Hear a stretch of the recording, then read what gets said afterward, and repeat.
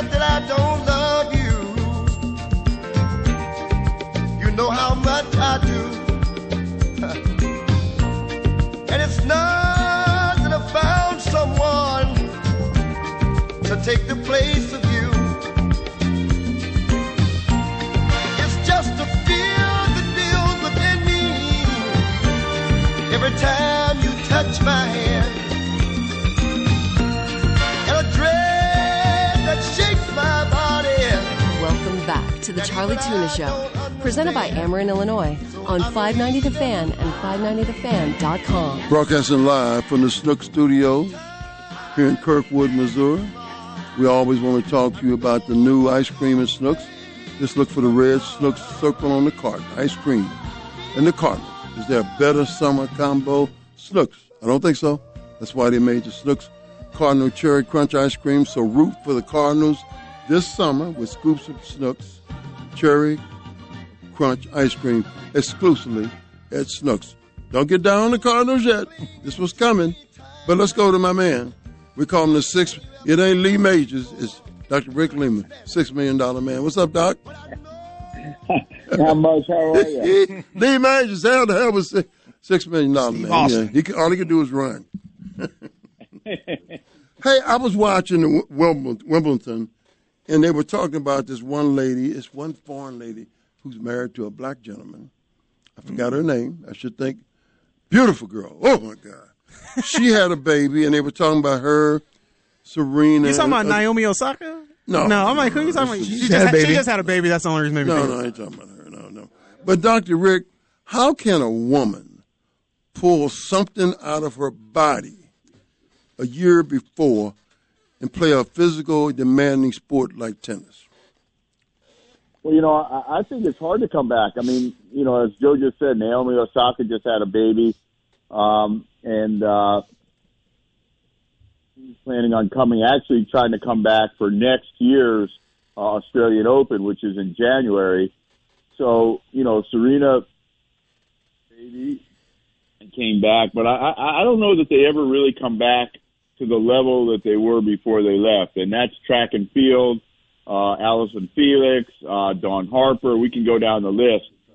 So I think it's hard to have a child and train. And I think the other issue, which no one talks about, is it kind of changes you mentally, right? So all of a sudden track and field or tennis or whatever isn't so important. I think you lose a little bit of your focus once you've had a child, and I see that over and over again. And in talking to Allison Felix, who's probably the most decorated sprinter of our time, she says, yeah, I want to win. I'm training hard, but, I don't have the same urgency. It's just not like it was before. And I think Serena had that same feeling. Yeah, I want to win, but it's not life or death like it used to be. So, again, I agree with you. I think it's very hard physically and physiologically, but also I think there's a mental component, and, it's tough. Dr. Rick, talking about how hard it is to come back, can you talk about Sha'Carri Richardson and how tough it was for her to go through what she went through just mentally, from being at the top and then one bad moment made her fall down and people kind of forgot about her, but now she's back on top, but she's not getting the same type of love that she got beforehand? Well, first of all, I know Sha'Carri obviously very well, and she is a phenom. I mean, she came in second in the 200 to Gabby Thomas, which was a great race for Gabby, who's also a sweet gal, and won the 100 going away. But, she was the golden child, and then as some may remember, some may not remember, she got tested positive for marijuana. Her aunt died, and, she smoked or did something, ate something, did something, and tested positive. And, she got badly ridiculed for that. Now, my take on that, and we've talked about this, is why do you punish someone for testing positive for marijuana when marijuana is certainly not a stimulant? And if you can win smoking marijuana, they should give you 2 medals, not just 1 medal. So at this point, I think she is back. People see her in a different light. Her coach, Dennis Mitchell, is trying to work on that image. She tore off her wig the other day, and her red wig, and kicked butt. in the hundreds. So, she's all about the show too. Let me tell you, she's over there with the nails and the fake eyelashes and smiling when we're shooting the selfies. So, she's got a lot of personality. And I think if she wins a gold medal, which I do think she will win in Paris, and I think she'll win a gold medal in Budapest, and the World's coming up here in a month, she'll be back. But, she took a lot of grief for that, which I think was misguided, quite honestly. With her doc, Sha'Carri Richardson, and we mentioned with the ladies that have pregnancy and they come back psychologically, do these athletes, do a lot of them have a psychologist or psychiatrist that they use and lean on to help them through the tough times? Tommy, that's a great question, and I think they don't. I think I always we have a team psychologist, and we did with all the pro hockey team sports psychologists, and I think that's important. But for that one issue, I think they're kind of riding it alone. Maybe mom's helping a little bit, but I think they need someone to kind of work through not only the physical part of it, and I think they need someone to work through that as well, because, these are some changes, but then work through the psychological part of it. And I think a lot of them go it alone, and I think that's been a problem. We heard the terrible story of Tori, who died having a child, and she certainly didn't have anybody to help her through it. So I think at this point, that would be a very positive thing. As soon as you get pregnant, maybe say, look, this is what you're going to go through. This is psychologically how you have to handle it. And you know what? If you retire after that, so what? I think that's the message to a lot of these athletes should be, hey, if you're ready to turn, you don't have to come back after you deliver and win Wimbledon again. It's all right. You've done your thing. And certainly Alice said after she had her baby, we had this conversation, and Bobby Kersey told her, he said, look, you're the most decorated track athlete of our time. And there's not that much pressure. She came back, she got a bronze medal, and I think the 200, and then another gold in the relays. But that's just added to her mystique. So again, I agree with you. I think that's a very good suggestion. Dr. Rick, piggyback off of Tom's fantastic question. Does the everyday person, we all of us have doctors, 90% of us, unless you're homeless and can't afford it, don't you think that's a good idea for people in the everyday life to have a therapist, someone they can talk to once a week or or a couple times a month? Because we all have stress and pressure. Well, I do, and I think that's a big component to disease, not just a big component to, mental disease, but a big component to disease. And anyone who says they don't have stress and pressure, is either lying or living life, because I don't care where you are in the paradigm. It's there's stuff out there that happens, and I think somebody to talk to on a professional level is really important, just to kind of give you some feedback. And it doesn't have to be some crazy expensive therapist. You can. There's all kinds of stuff online. There's all kinds of ways to chat with somebody and get some very solid feedback and professional help. So again, I agree with you. I think once a week, every other week, just sit down and it's on your mind. Let's talk about it, and let's think about some ways to kind of work through it. And I think that's a huge positive. Yeah, I think nowadays it's come to be, especially with all the shootings that go on and things like that, people need mental health. And it's a thing that it's been long talked about, but nobody has put it in the forefront. Well, personally, I think it's taken such a back seat, and there's such a social stigma, right? Like people are like, there's a social stigma about mental health, which really, again, I've always said this 100 times. If you had diabetes, no one is going to think bad of you. Oh, you got diabetes. You're just, mentally weak. So why is someone with mental health issues, why is that any different? It's like vitamin D deficiency or heart disease or diabetes. So I couldn't agree more. And I think that's just another part of your organ system, your brain. But when it goes south, everybody's looking down on you. That's just not right. Dr. Rick, we're going to take a top of the hour timeout. When we come back, I want to talk to you about Deion Sanders. He's got another blood clot. I want to talk to you about eggs. Women have them. Chickens have them. I want to talk to you about transgender. Suicide rates up. Mm-hmm. Also, I want to talk to you about getting old. And why does everything on our body change, including the color of our hair? We'll be right back.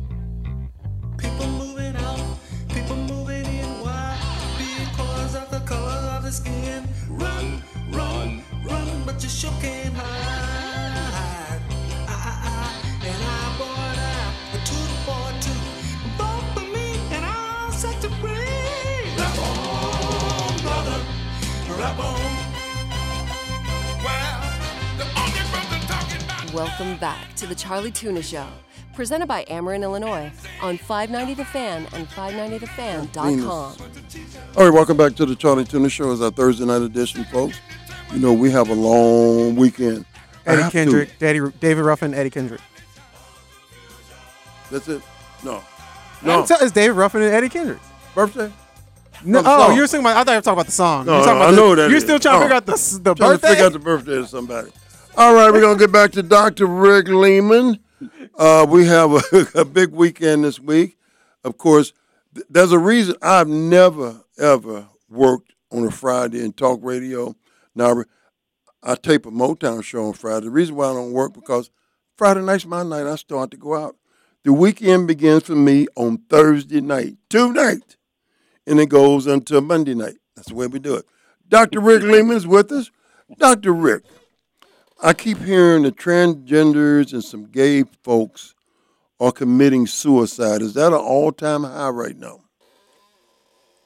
It's through the roof. It's through the roof. And, you can understand it, right? I mean, they certainly have turmoil. I always say they're kind of mentally tortured. They're not, they're not really sure. Are they guys? Are they girls? They're going through all these changes. People are looking at them suspect, etc. And clearly, it's just total mental confusion for a lot of these people, these transgenders. And so clearly, with societal norms, etc., I think the incidence of depression, anxiety, all these illnesses that we're just talking about, mental illnesses, go through the roof. And then it's just math. What percentage of people that are chronically depressed are going to commit suicide? And that number is probably about 1.01 to 0.03%. So, again, that number is pretty high for transgenders. And you can understand going through all that, at some point you're like, boy, this just isn't worth it all. And you think about hurting yourself. And sometimes your family members can be the worst. Well, I think, everyone looks at this differently. And I think the family has to be as accepting as they can be. And, it's not so easy, I'm sure, number one. And then, the people that are close to you not being accepting makes the whole process 100 times worse. So if you think about it, it's just really a bad situation. And I really feel like for family members out there, parents, brothers, sisters, nieces, and nephews, you got to grab these people, give them a hug, and just tell them, look, whichever way this goes, whatever you want to do, this is your decision. And, whether you're Jenny or Johnny, we're in your corner. Dr. Rick, I was looking at this article you sent me, and it says a doctor reattached a boy's head after an accident. Well, that's an amazing article. So this young boy had an accident, and he had basically what's called an internal decapitation. You have what's called a C2 or Jefferson fracture, and basically the bone becomes unhinged, and all the things that tear when that happens have to be reattached. And this was done in Israel. The boy was Palestinian, and they basically reattached his kid's head, sewing all the structures back together. They said there's about a 50% chance of survival. So they waited about 2-3 months to report it, and apparently the picture of the kid, he's doing fine. So, I mean, how freaky is that? Dr. Rick, can you also tell us about the Kentucky bone collector? I mean, this is the worst. This is the worst thing in the world. So what's happening is, I guess this one from Harvard University are selling these bones, and this guy is collecting these bones, and I guess he sleeps with a head in his bed. It's totally legal. And this guy is just collecting this guy from Kentucky, good old boy, is just collecting all these bones. I'm sure he's selling some. I'm sure I don't know what he's doing with the other ones. I don't want to even think about it. But, I mean, it's just the most bizarre. Some of these stories are so bizarre, I pass them on because no one could believe it. But again, I think getting dinged for having their morgue or their whatever they call it, their procurement center, selling all these body parts. And this is the second article where they've gotten dinged with somebody buying these body parts from all over the place. So again, Dr. Rick, is there any dangers for like keeping body parts like that? Do they have does it grow bacteria? Where do you get the body parts from? Big dick upgrade. You die and you donate your body to Harvard Medical School. And you think some intern or some medical student is going to benefit from it, but they only need so many bodies. So then what they do is they can actually sell certain body parts for research and sell certain body parts for like arthroscopy. So if I wanted to learn hip arthroscopy, we would get a cadaver hip and we would do hip, and all that's standard practice. But then if you start selling it, people that are doing nefarious things with it, then it shows up, in the media, and so you have to know where you're selling them. And the answer to your question, Joe, is yeah. I mean, if you don't know how to store them and take care of them, they're just going to decay and create significant bacterial infections, etc. And I don't know if you've ever seen a decomposed body, but I mean, it's the most. I mean, the smell will literally. You couldn't stay in the same room. I mean, you just would throw up. We used to put menthol inside our masks in the morgue, just to get by the smell, and then I'd still be in the bathroom yakking. I mean, it's awful. You were talking about attachments, and we've been hearing about this over the years. Men that get their penis cut off by girlfriends or whatever. When they reattach your penis, does it continue to work? Does it have the fluid and the blood flow? So it can have the blood flow. It doesn't have the neural working. So the nerve doesn't really work, and the neural stimulation, that part, that component doesn't really work. So yes, blood flow goes to it, but in terms of getting erect, etc., or responding to ED drugs, it doesn't really work. So yes, you can sew the thing back on, and if you're successful, it will live. But it'd be like if we sewed your foot back on, but none of the nerves worked, so you couldn't fire the muscles or pull your foot up or bend your toes, etc. So yeah, your foot's back there, but in terms of allowing you to ambulate, you wouldn't be able to really walk normally. And it's the same thing with the penis. You can sew the thing back on through microsurgery, but in terms of it, working old school, that doesn't happen. Yeah, the most famous one was John Wayne Bobbitt, of course. His wife cut his member off and threw it into the grass, and then luckily the cops found it. Speaking of attachments, and you brought up a foot, Doc, fingers and things like that, are they easy to do, or and what kind of surgeon does this sort of work?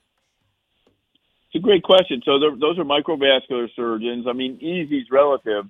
It's a relative question. So the guys that do it all the time don't really have trouble with the technology of doing it. They sew the vessels, the arteries, everything back under a microscope. It takes hours and hours and hours. When I was a resident, it took us 13 hours to sew back I think, 2 fingers under the microscope. So, I mean, it's a very tedious, slow process. But the guys that do it, they know it's going to take all night, and they're prepared. They've done it a bunch of times, and they can do it. So I don't think it's a technically difficult thing for them. For anybody else, if you're not a microvascular surgeon, you wouldn't even know where to begin.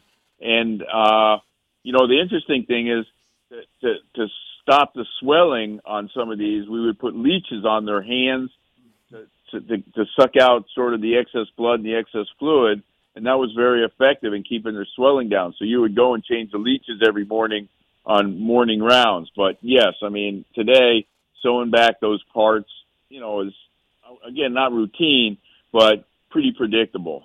Dr. Rick, my guest tonight, of course, is the incomparable Dr. Rick Lehman. Dr. Rick getting old, and I'm part of that phenom. Matter of fact, Joe is too. He just doesn't realize it. What makes the body parts, the hair especially, turn gray? Well, so getting old, most people believe, is a loss of the ends of your DNA, loss of the mitochondria, which are the little things that have energy in your cells, and they don't work very well. And the DNA, the ends of the DNA start to break off, and that's basically the aging process. And what happens in your hair is you lose the pigment in basically your scalp. I mean, that translates in your hair. So it's not that your hair, let's say your hair is black, you lose the black pigment. Your hair is blonde, you lose the blonde pigment, and then the base color is then gray. And so, the same thing happens. You lose elasticity in your skin. You lose water supply in the meniscus, so you get breakdown in the joint because the cushion doesn't work. So this happens really all over your body, and basically the aging process decreases, like I said, the length of the DNA, and then these things just denigrate. And you're probably starting to die from about 21 to 22 till you die. I mean, the first 15, 20 years, you're growing. You're getting taller, you're getting stronger, things are getting better, and the tree's getting as tall as it's going to get. And then after about 21, 22, certainly by 30, the process of denigration has already started. The tree's starting to come down a little bit. So, Doctor, is that why they study? Yeah, apparently, yeah. Is that why they study jellyfish, because try to understand why jellyfish can live indefinitely, or at least some species of jellyfish can? Well, so jellyfish have been documented to live 500 years, which obviously for us is crazy. And what they're trying to figure out from jellyfish, that's a very good question, a very insightful question, by the way, is how come they don't have the same tapering or breakdown of the DNA, and they don't? So this has been studied. Blue zones where people live to 100, 130, 120 are studied, and we're trying to understand the aging process from 2 parts. One part is, the basically the DNA part, the cellular part, and then the other part is the environmental part. So why do some people, they're eating whatever they're eating, they're living in a certain environment, stress-free environment, again, these blue zones, they're living a longer life, etc. And so there's an environmental component. But from the jellyfish and some of these sharks that live hundreds and hundreds of years, they're trying to figure out why they don't get the same breakdown of the DNA. And, at some point, someone's going to figure it out. The question then is going to be, with the breakdown or some of the aging, do you really want to live to be 200? Where is there a benefit, or are you just going to be so decrepit for the last 100 years? You're alive, but for no real gain. And so these are the moral issues that I think a lot of these guys are these scientists are going through. Yeah, the quality, you would think the quality of your life after a certain age, and you're like, why would I want to just sit here and be, old and live to be 120 or whatever it's going to be? We talked about this many times, but and speaking of age, women, Doc, seem to live longer, and why is that? Is there something in their DNA? Well, everybody. If you look at the answer to the question, every scientist that studies longevity is going to tell you women live longer of a lack of stress, and that probably was the case for many, many years. Women, stayed at home, took care of the kids.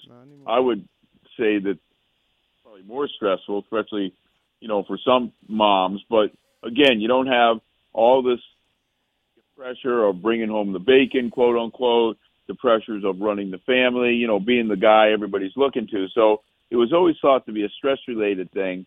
And what we're seeing is more cardiovascular disease in women as they enter more aggressively into the workforce. So, in fact, it probably is true that as women become equals in the workforce, their level of stress is obviously going to go up, and their life expectancy most likely is going to continue to go down because it already has declined.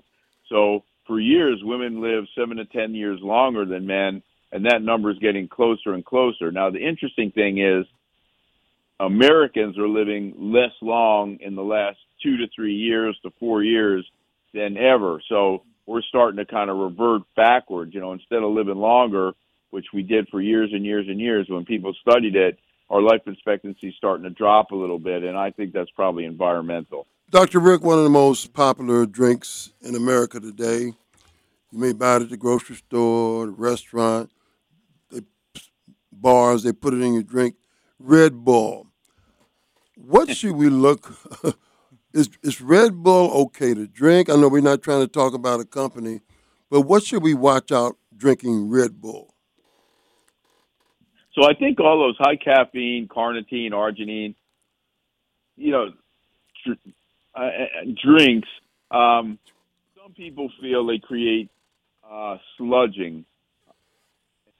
Basically, they slow down the transit time of the blood going through the vessels, which then leads to what's called sludging, maybe some plaquing, and then maybe some disease. So some people feel that long-term use of some of these supplements, and Monster is no different, they're all about the same, create sludging. I think if you're going to have one Red Bull every few days, I don't think it makes a bit of difference. 3-4 Red Bulls a week, couple Red Bulls a week, ain't going to make any difference.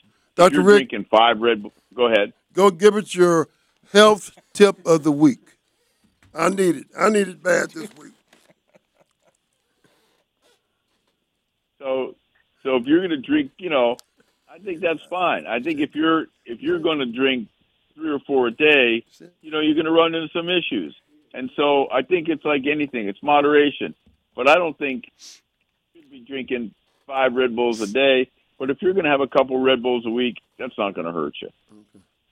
Dr. Rick Lehman, we thank you. Will we see you next week? Will you be via? I'll be there. I'll be in the studio looking good. Bring Ron Rogers and Dale Evans with you, okay? We got to do. We got to bring Carl in here one Thursday night. Charlie trying to get a date. Doc, you still there? We must have lost Rick. We must have lost him. Dr. Rick Lehman, thank you very much for joining us. We're going to take a quick time out. We'll come back with an interview that we did a few seasons ago with Coach Johnny Rowland, and Tom was part of it, Joe Davis, myself. We'll be right back.